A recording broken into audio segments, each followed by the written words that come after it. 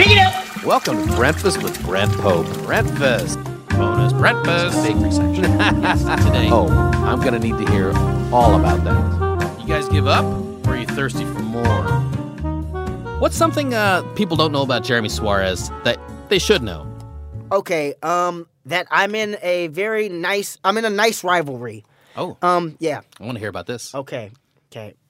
A lot of people, they have rivals of people they don't like. Okay. I have rivals of people I really like.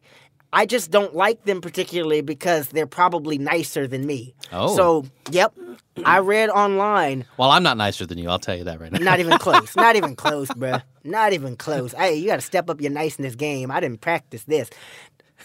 Years ago, I read online, somebody posted something about me, and they said, man, we met Jeremy Suarez, and he was the second nicest guy in the world. I was like, second nicest?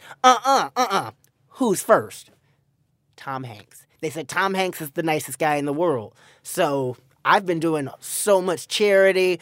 I cut him off in traffic every single day. I'm just waiting for him to flip out so I can be like, gotcha. Yeah. Number one now. You know what? I'm on board with this.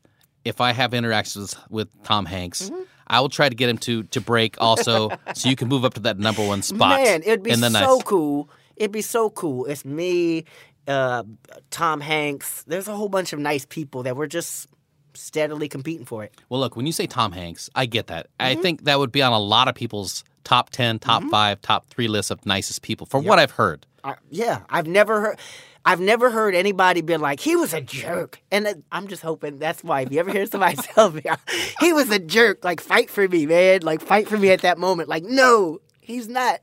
He was the nicest person I've ever met. And I'm not being paid to say this.